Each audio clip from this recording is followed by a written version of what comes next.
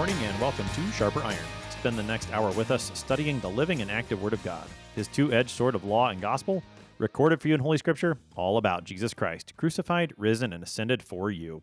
Thanks for tuning in this morning here on Worldwide KFUO. Christ for you, anytime, anywhere. I'm your host, Pastor Timothy Appel of Faith Lutheran Church in Godfrey, Illinois. Thank you to the generous underwriters of Sharper Iron, the Lutheran Church Extension Fund, where your investments help support the work of the Lutheran Church Missouri Synod. Visit lcef.org for more information. And Luther Classical College, a college for Lutherans by Lutherans, opening in fall 2025. Learn more at lutherclassical.org. On this Monday, May 22nd, we are studying Revelation chapter 4, verses 1 to 11. In today's text, John sees a door standing open, and the voice of the risen Christ calls John to come and see what must take place after this.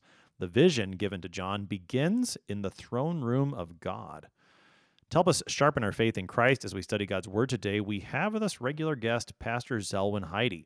Pastor Heide serves as pastor at St. Peter Lutheran Church in Hannover, North Dakota, and Zion Lutheran Church in New Salem, North Dakota. He is also one of the hosts of the podcast, A Word Fitly Spoken. Pastor Heide, welcome back to Sharper Iron. Glad as always to be with you. Pastor Heide, we are in the book of Revelation. As we get started in chapter 4 today, just give us your general thoughts on the book as a whole. How should we approach it? Why is it important to us as Christians?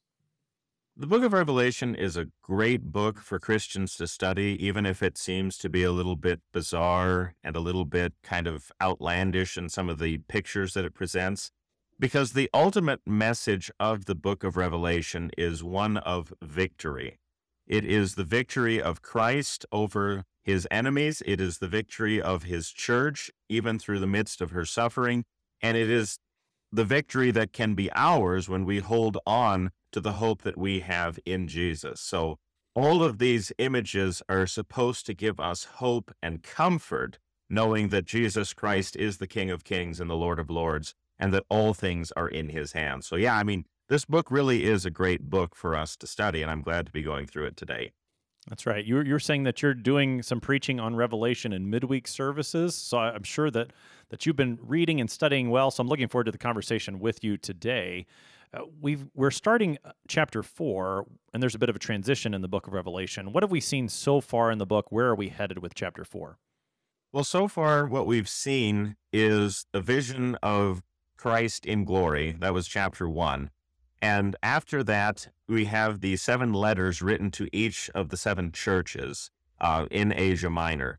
And I know that you've gone through all the detail in that, so we don't need to go into a lot of detail, but talking about their problems, talking about what they're doing well, calling them to overcome, to conquer, all of that sort of thing. And that was dealing with the things that currently are when John wrote the book of Revelation. But now, in the beginning of chapter 4, we are moving to the things which come after this, although we're going to kind of see it's a little bit fuzzy as to the exact time when we get into the throne room itself. But this is the vision of everything that is coming after the letter to the 7 churches. And so now John is beginning to see, you could say the near future, he's beginning to see the things that are happening. And this is probably the part of the book where people start to get a little bit nervous, right? Could be.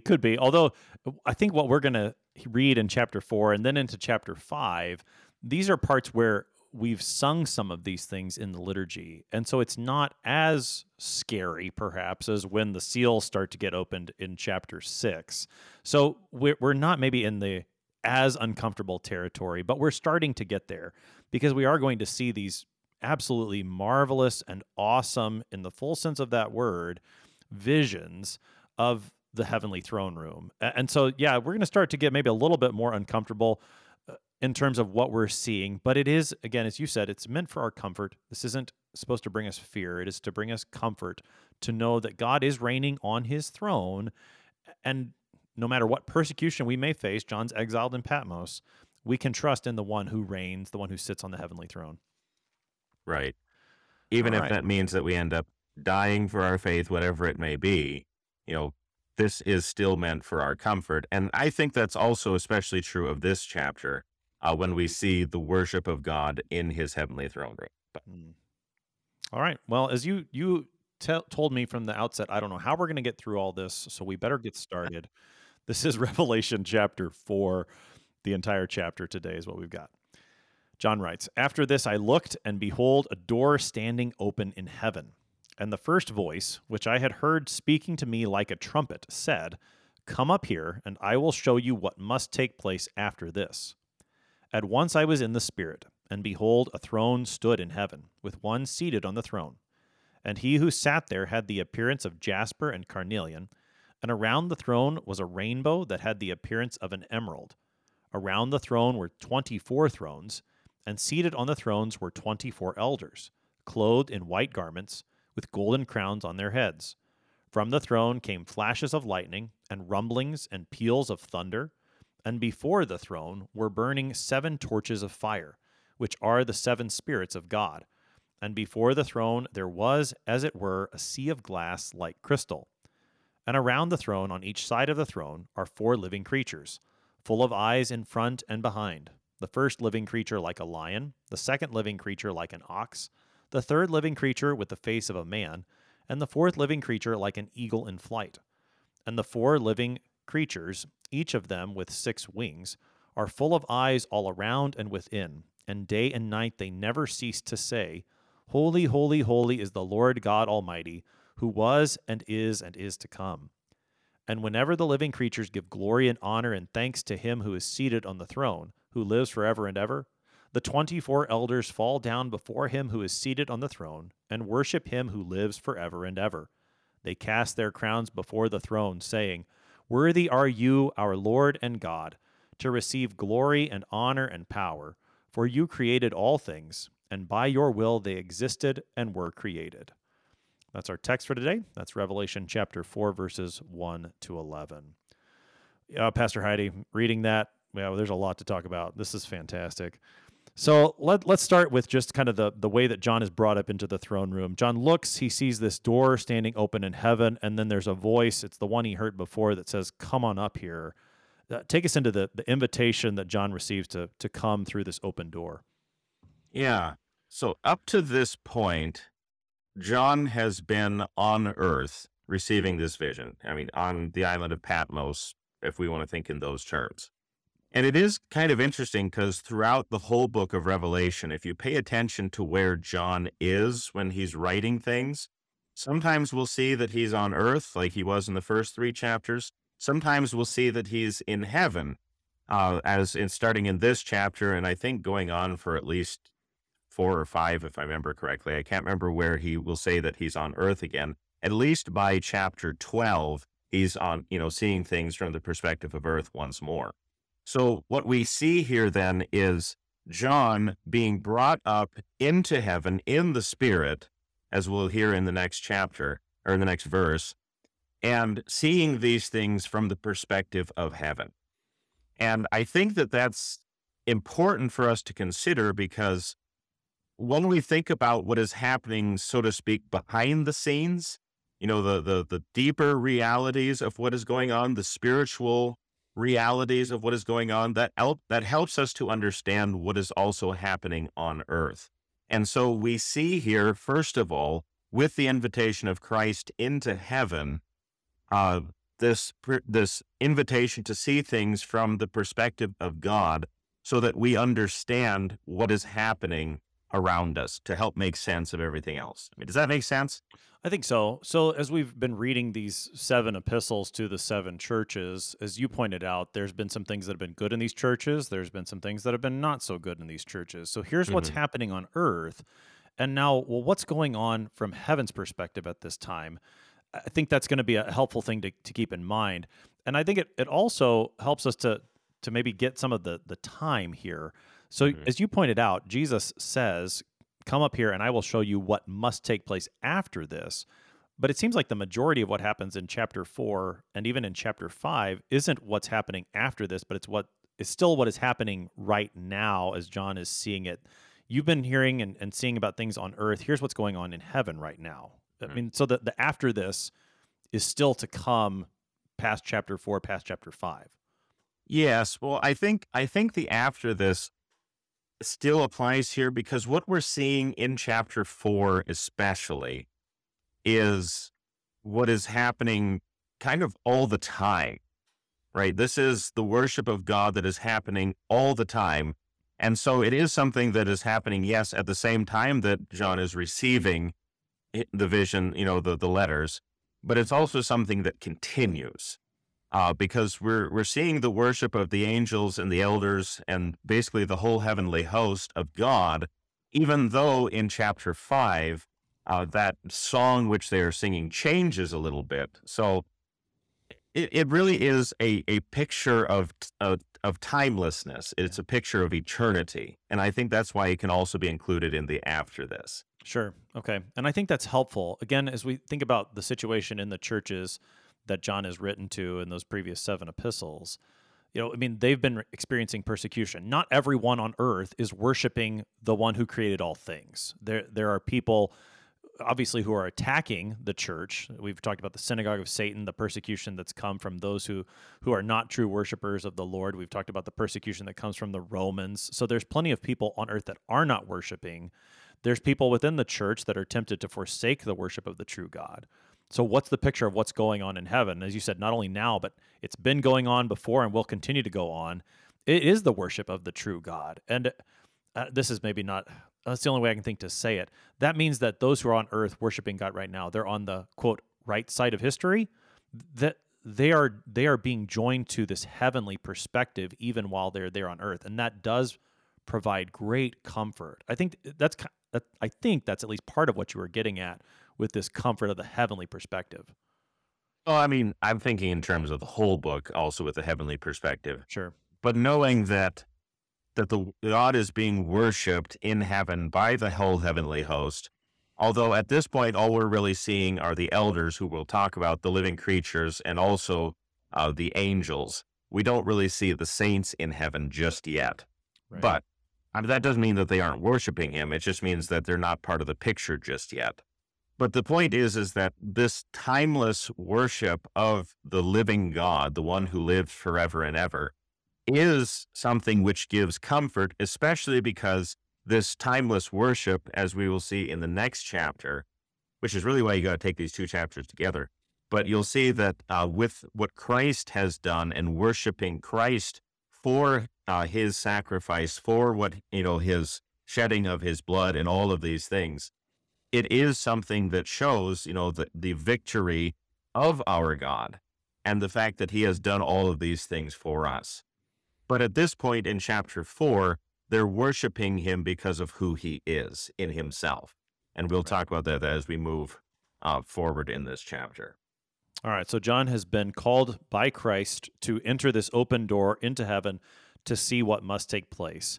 John is in the Spirit in verse 2. We saw that similar way of speaking back in chapter 1 when he initially saw Christ. So he's in the Spirit again, and now he's called up into heaven, and the first thing he sees is the throne that's there and one seated on the throne. So take us into the vision. Just let's go step by step.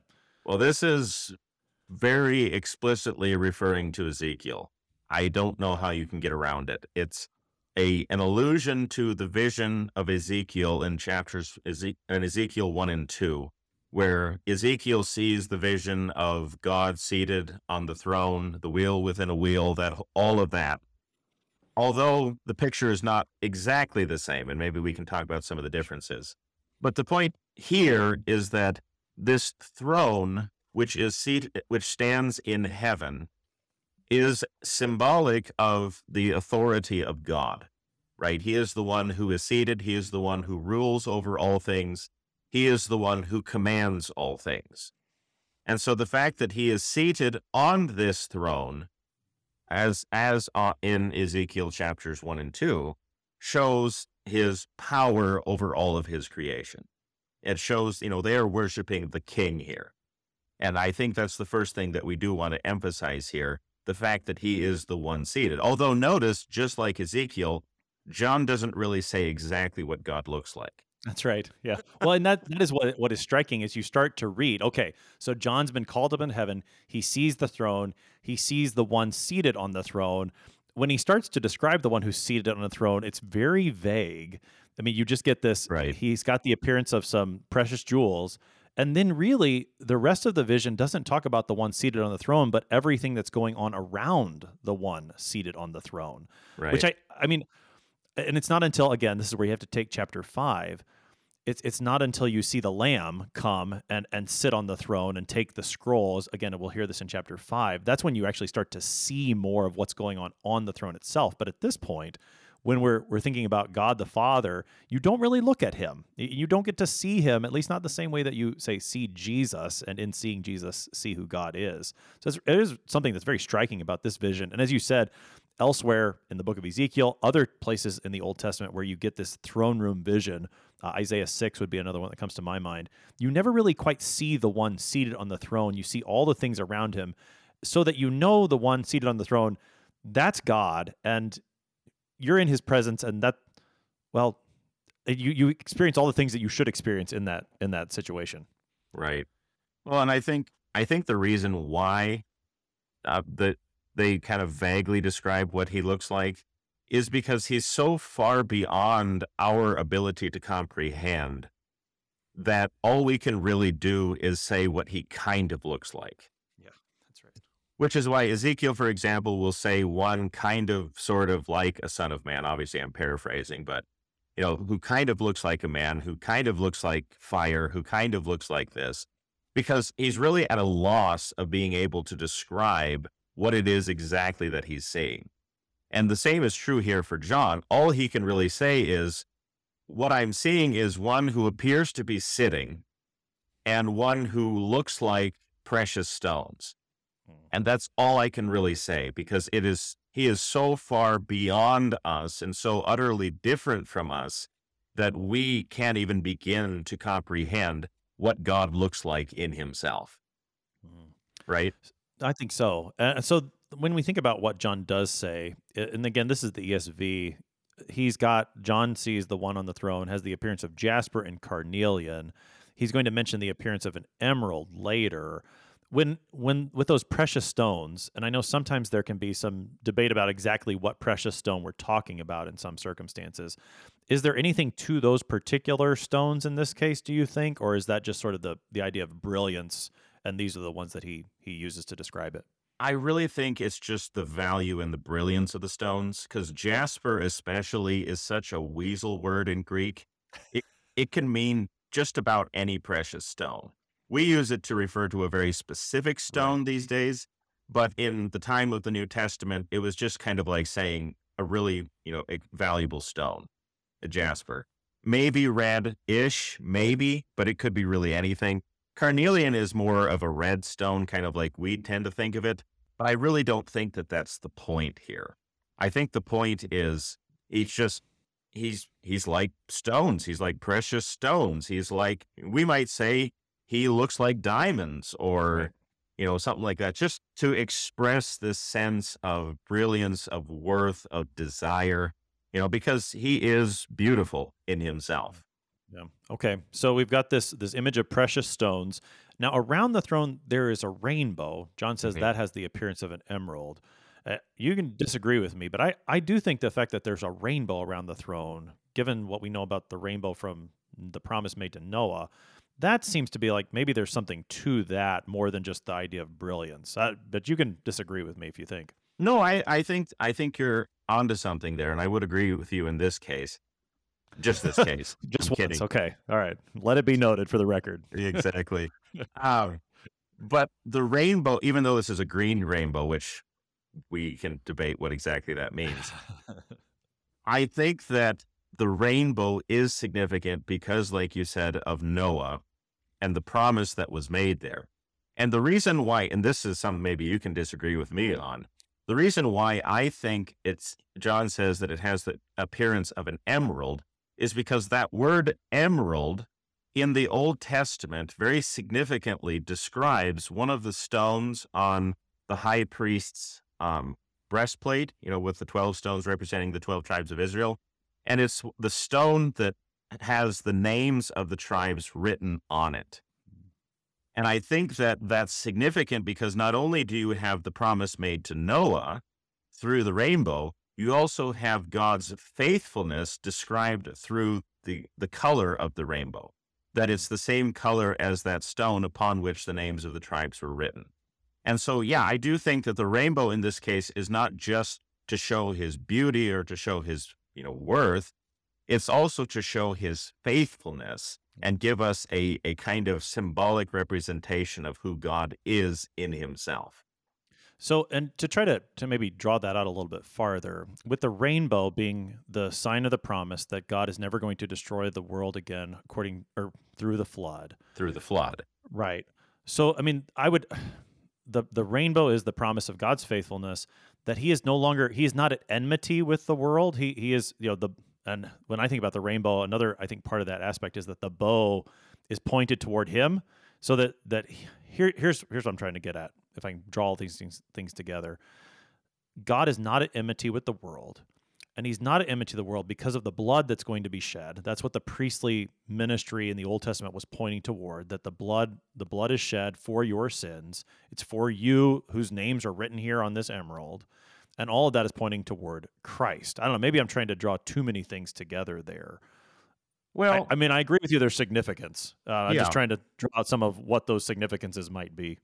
I think with the rainbow, this is the way I want to take the rainbow. I don't want to think of the rainbow the way we normally think of the rainbow, which is just kind of the half circle, because we tend to think of the rainbow just as that half circle. But here it's described as being a round. Right. And I almost wonder if it isn't a full circle, I think it is. because the word in Greek is actually iris, like the iris of an eye. Right. And so I do think that what we're seeing here is like a full circle, like surrounding the whole throne, like God is in the middle of it, kind of a thing. Right. And I think so with that, it is again drawing in all of those allusions with the rainbow that we see on earth, even if we only see half of it. But the whole point is that this is God in his faithfulness, God in his promises, God in everything that he has done. Now, he, of course, is going to judge the world. In fact, he will destroy the world and remake it in the book of Revelation. But that doesn't negate the fact that he is still faithful to the promises that he has made. Sure. And I think that works. I like that. The connection I was trying to make is that with the connection to the priestly ministry, the reason God is faithful is because of blood being shed on behalf of his people. And that's kind of the place where I think what you're saying about the emerald particularly, that was the further connection I was trying to draw, that it's not just some sort of like, oh, God is so nice, but he is faithful because, as we will see in chapter 5, the lamb has been slain and now lives again. That's his faithfulness in action. And the color of the emerald connected to the priestly garments is maybe a preview of what we're going to see more specifically than in chapter 5. That's kind of where I was trying to draw it. Sure. And just for clarification too, the connection is Exodus 28, verse 9, although you probably won't be able to see the connection very clearly in English. But the point is that stone upon which the names of Israel have been written is also a sign of God's faithfulness to them. It's like he has written them, he's engraved them in stone, and it's on the breastplate of the priest as he goes to offer sacrifice. So he's always keeping the name of his people before him, kind of a thing. Sure, yeah. And so there's 12 names written on that stone, right, Pastor Heide? Right, correct. So then perhaps that can provide us with a way forward then when we start seeing who else is around this throne. You've got the rainbow with the appearance of the emerald around the throne. And then around the throne are these 24 thrones, and seated on those thrones are 24 elders. So let's talk about who these guys are on their thrones. Maybe the number 12 on that emerald stone can help us with why there's 24 elders and who they are.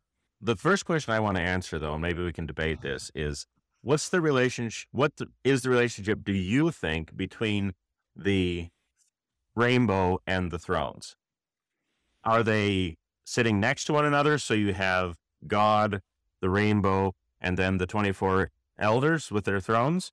Or do you think that you have God with the rainbow, and within the iris, within the rainbow itself, are also the 24 thrones? What do you think? So I've always kind of pictured it as concentric circles, I Sure. suppose. So throne, rainbow, and then the next concentric circle are the 24 thrones. That's generally the way I've pictured it. Okay. But you can change my mind if you want. Well, I think you can do that, and I don't think there's anything wrong with that whatsoever.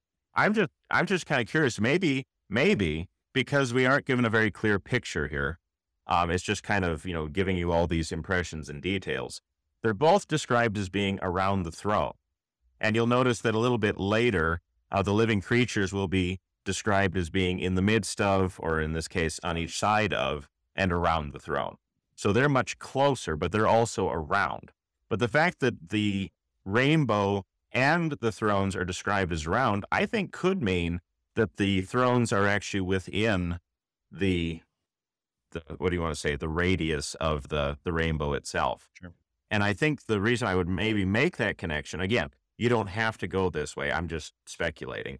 But the reason why that might be significant is if the names of Israel were written on the stone of the breastplate of the high priest, maybe the thrones in this sense are seated within that faithful rainbow. I can see that. They're written, so to speak, within the rainbow itself. And the 24 is significant here because not only is it the 12 tribes of Israel, but you also have 12 representing the fullness of the church, representing Israel and the nations together, is how I would take that. Okay. I appreciate the way that you connect then the emerald with the names written on it, that perhaps then these 24, the fullness of God's church, Old and New Testaments, are there in that emerald in heaven, right there next to the God that they are worshiping in heaven in this timeless worship. I like that. I think that could fit. So we're digging in here in Revelation chapter 4 with Pastor Zelwyn Heide. We do need to take a short break, but we will be right back. Please stick around.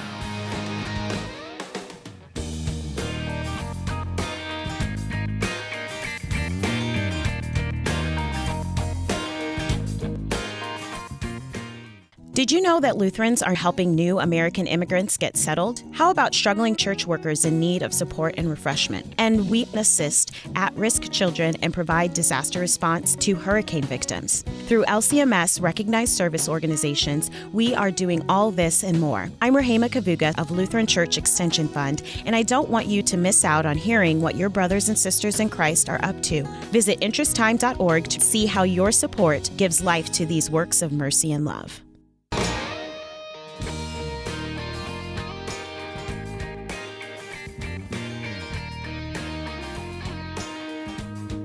Welcome back to Sharper Iron. It is Monday, May 22nd. We're studying Revelation chapter 4 with Pastor Zelwyn Heide.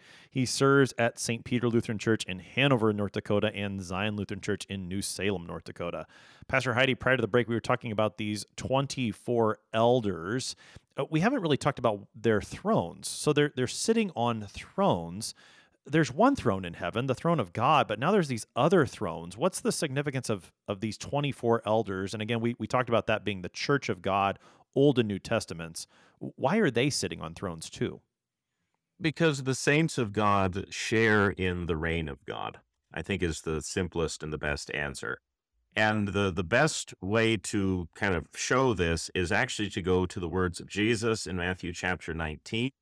Where he says very specifically in verse 28, I got to pull it up here real quick, but he basically tells the 12 apostles that, truly I say to you, in the new world, when the Son of Man will sit on his glorious throne, you who have followed me will also sit on 12 thrones, judging the 12 tribes of Israel.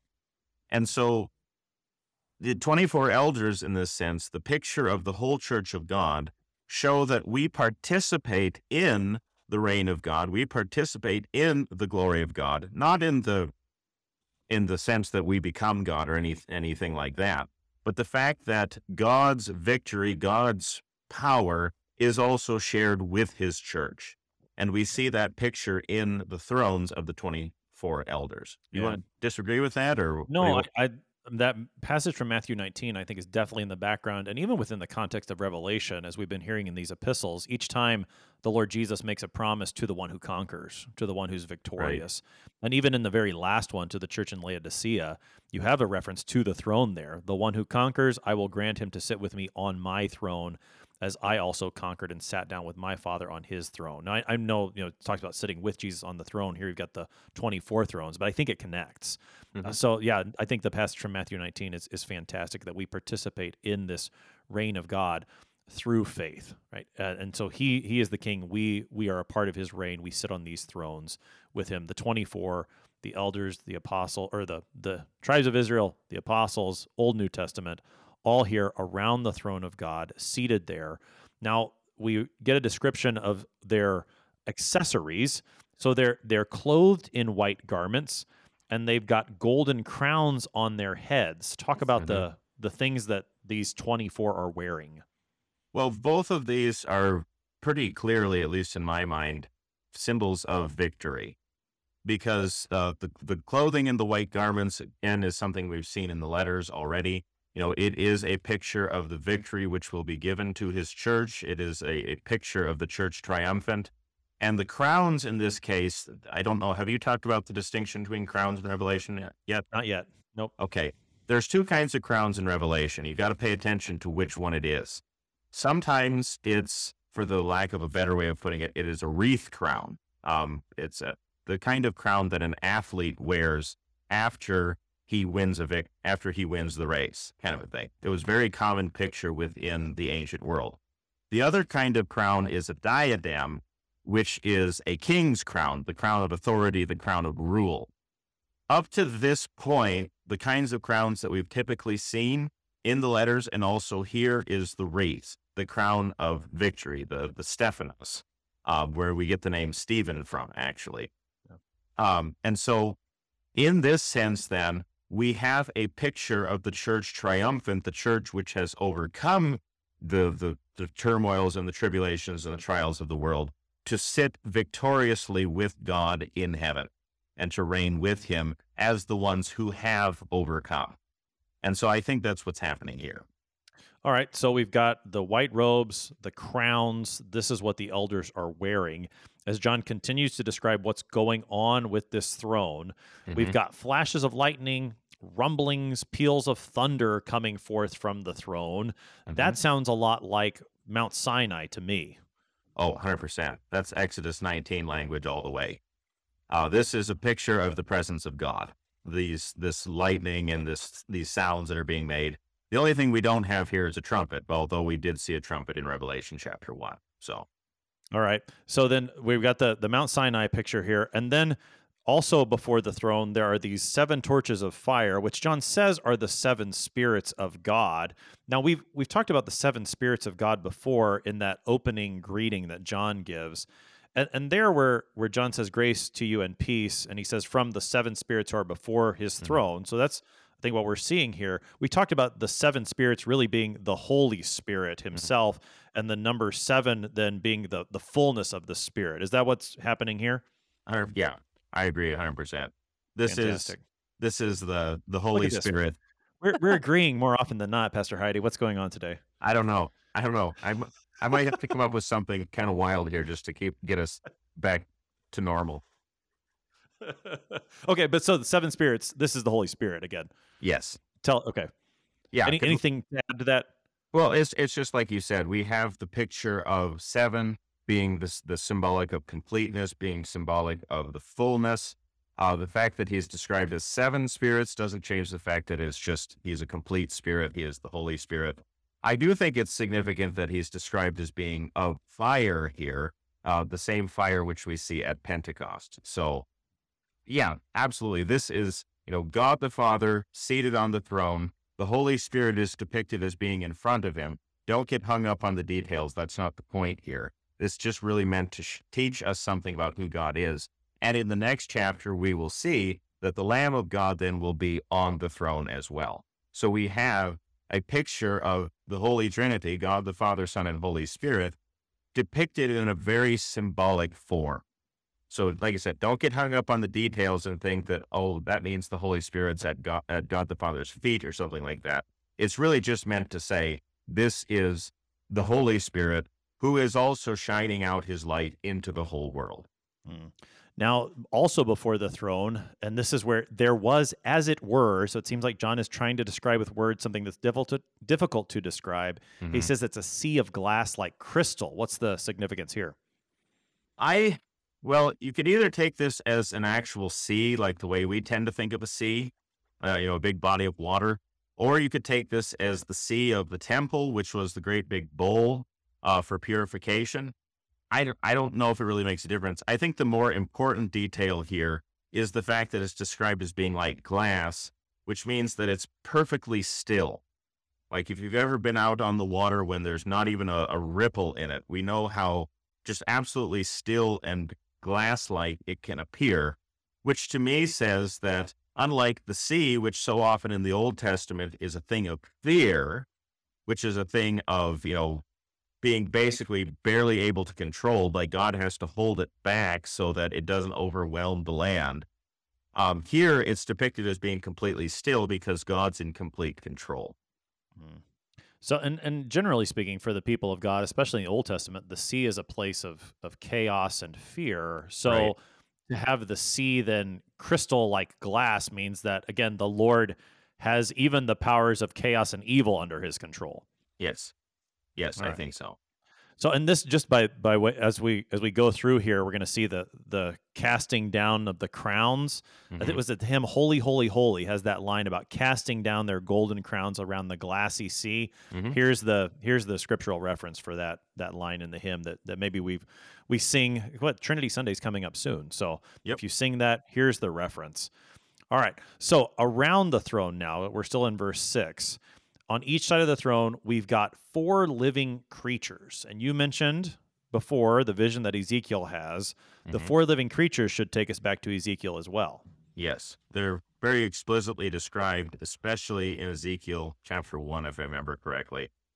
And they are a little bit different here from what they were in Ezekiel, because in Ezekiel, the living creatures have 4 faces, each one of these. But here they're described as having 1 face each. And I don't think that that's something that we really need to get hung up on, because what we have here is a picture of the cherubim, right? This is the throne guardians of God. You might say his most fearsome, his most powerful of all of his angels. The fact that they're described as being beast-like in many cases should not cause us to fear, but I mean, it is also a way of describing their great power. They are the ones you have to get through if you want to get to God. If I'm kind of being a little silly about it, but that's what their purpose is, right? They are the ones who are the closest. And we also see the cherubim depicted, for example, in the temple when they are in the Holy of Holies.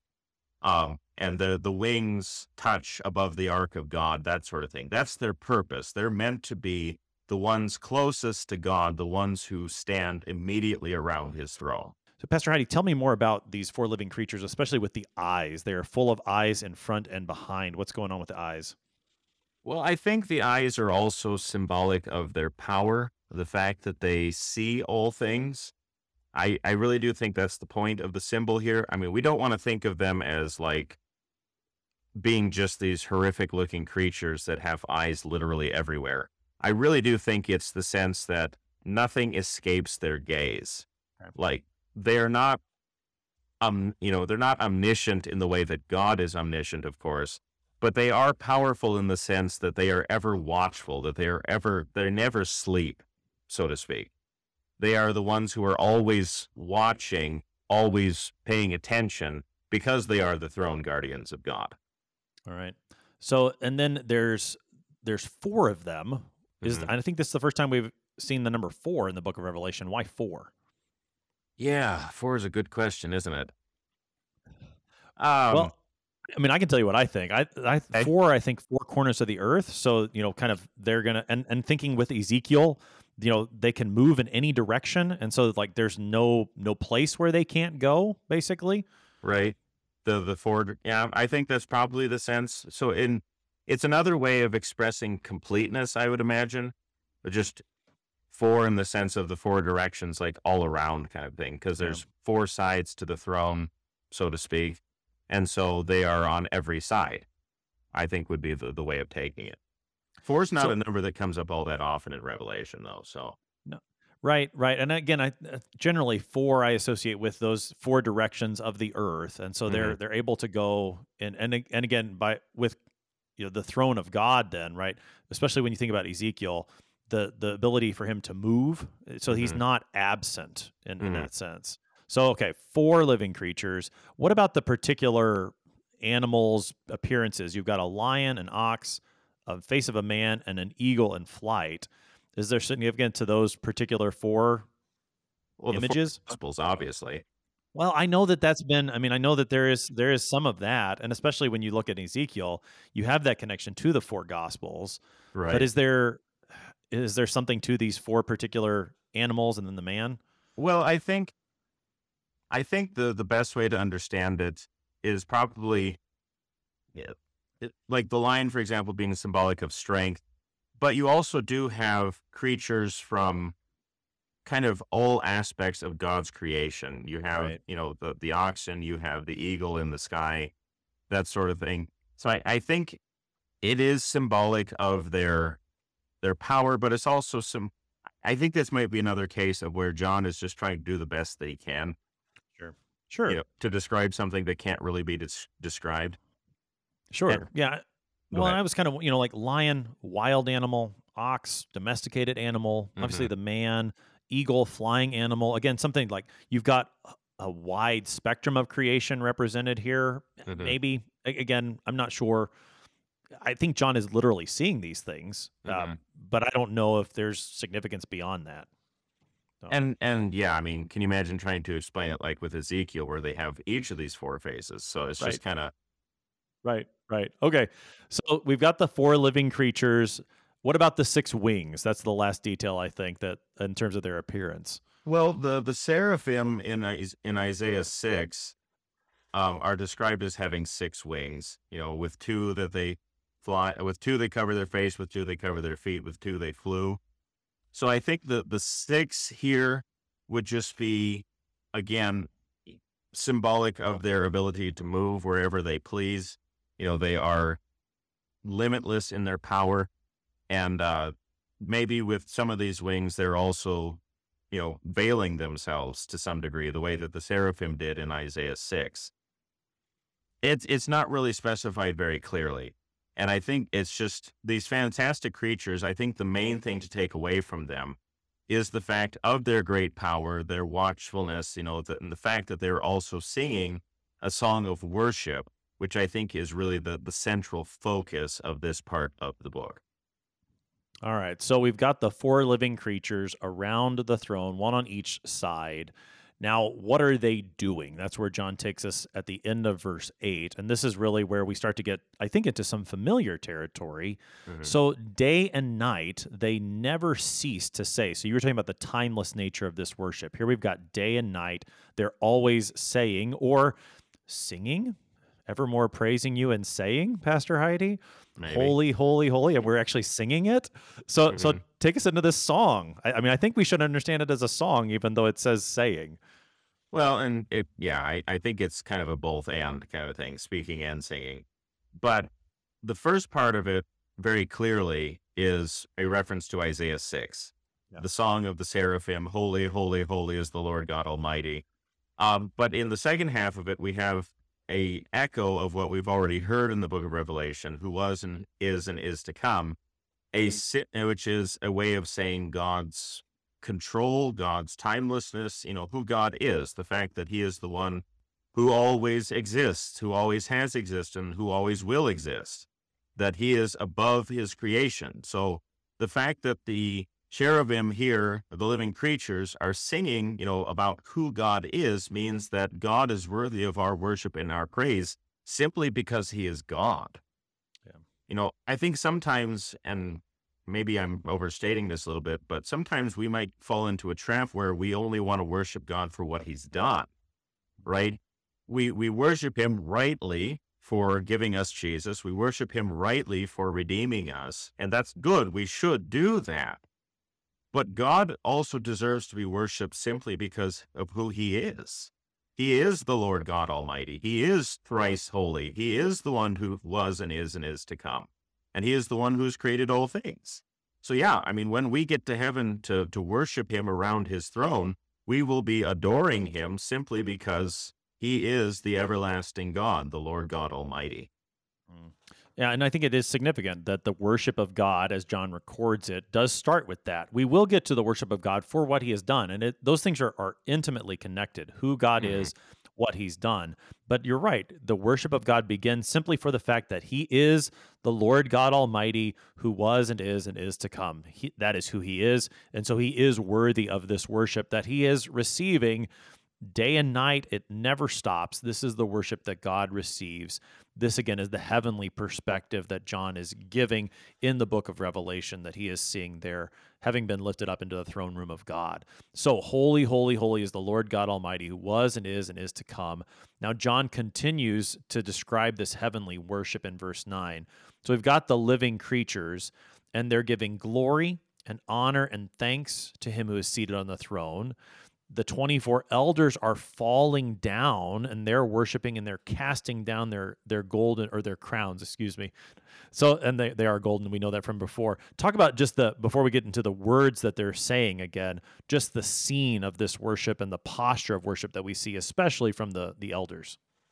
Well, the elders, I think, are really significant because, yes, they're seated on thrones, they're sharing in the reign of God, but they too are engaged in worship. And I don't think the point here is we shouldn't think of this as sometimes they're seated, sometimes they're falling down, because really, if we get hung up on details like this, we're going to miss the point of what John is seeing. Because remember, the angels are always saying, holy, holy, holy. So does that mean that they're always falling down? No, the point is that they too are engaged in a perpetual worship, that they too are falling down. They are recognizing that he is the Lord, that he is worthy of this worship. And they also cast their crowns before the throne, casting down their golden crowns before the throne, as he said. Yeah. Because they're basically giving back to God what he has given to them. And I think that's something significant also for our understanding of worship, that we give back to the Lord what he has first given to us, that we are saying back to him the words that he has given, that we offer back to him the praise and the worship which he is due. That is that's a significant part of the worship of God. But at the same time, it's also significant that they're willing to cast down these thrones, because as we'll see much later in the book of Revelation, in chapter 9, with the description of the demons who have crowns, they refuse to give up their crowns. They want to hold on to them. They want to basically be in control. But the elders here are willing to say, no, even though we share in the worship of God, we only have this authority because of you, and we give it back to you in worship of you. Yeah, I really appreciate that, the picture of worship that you're drawing there, that we give back to God what he has first given to us. I think it's a fantastic understanding. And I think you certainly see that in the way that our divine service works, that God gives to us, we give back to him precisely what he has given. That is the nature of our worship. That's the nature of the worship here in heaven. I want to make sure we get to that last bit of the song that is recorded here. And it seems that as John is seeing this heavenly vision, it's almost like he's hearing one stanza of the song at a time. So it started with worship of God for who he is, holy, holy, holy. And then in verse 11, now there is going to be worship based on what God has done. This is the song that he hears in verse 11. Worthy are you, our Lord and God, to receive glory and honor and power, for you created all things, and by your will they existed and were created. So talk about the worship God receives here in this last verse of our text for today. Yeah, this worship is in recognition that he is the creator, that all things exist only because of him. I would maybe even call this the old song. And the only reason I say that is because you're going to see very clearly in chapter 5, verse 9, where it says they sang a new song when they sing about what Jesus has now done. This old song is the song that has always been, and always will be for that matter, the fact that we are worshiping God for what he did in creating all things, in bringing into existence the world. But the fact that he created all things now gives way in chapter 5, which again we'll see in a little while, to the fact that Jesus has redeemed all things. And the fact that he has redeemed all things is in a sense greater than the fact that he created all things. But that's kind of getting ahead of it.